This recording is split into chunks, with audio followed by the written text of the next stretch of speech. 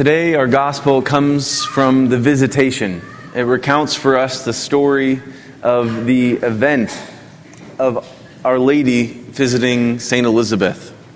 And if you look over, we have a window representing and depicting for us the Visitation.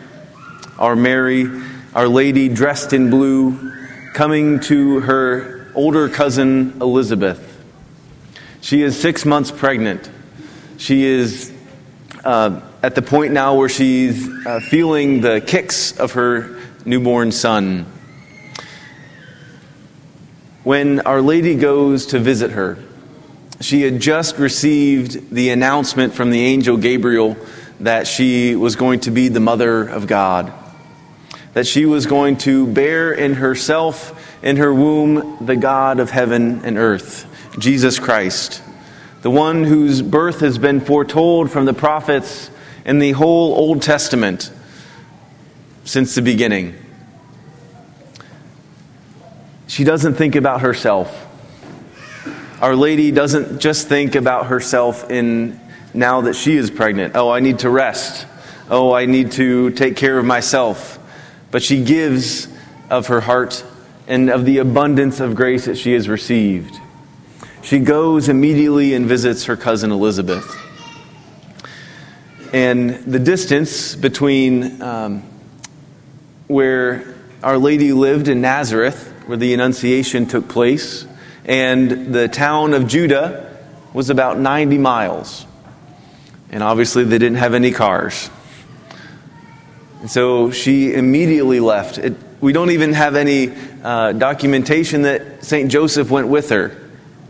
This teenage woman immediately going to visit her sister, or her cousin, and the total self-gift, the total care for others that is in her heart. Elizabeth says, being filled with the Holy Spirit, John the Baptist leaping in her womb, "Blessed are you among women, and blessed is the fruit of your womb." Usually it's the younger that gives reverence to the older, but in this case it's reversed. Elizabeth, the older of the two, gives honor. Most blessed are you among women, for believing in your heart that what the Lord foretold would be fulfilled. Her total and complete trust in God our Father. In our lives, there are times when we may throw ourselves little pity parties, thinking just about ourselves. Thinking, why is this not going well, or is this not happening? Why is someone else getting the honor? We hear and see the example of Our Lady today. The opportunity to give of ourselves, of traveling over 90 miles on foot to visit our relatives. Granted, we today have cars, and we're very thankful for that. We don't have to endure the cold weather and the rain and all this. And we have an opportunity today to renew our trust, to give ourselves again to the Lord, to find ways to give of ourselves, most especially to our family. Very often, our family members can be the most difficult for us to love because they're so close to us. And we say that we know that they love us and that they know that we love them. But we have an opportunity today to make our actions, make our thoughts more in line with our love. To give an expression of our love. To say to those in our lives, "I love you." To show it in our actions of caring for one another. Especially in this time, because Christmas is right around the corner.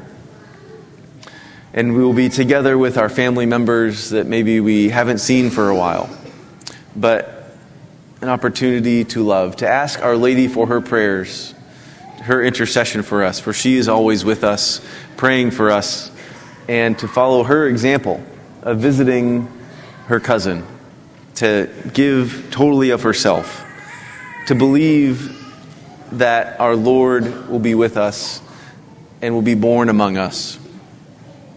And in just a few minutes, our Lord will be born among us again, making himself present in the Eucharist. And so when we receive our Lord, we have an opportunity to put our faith in Him, trust in Him, and welcome Him with joy.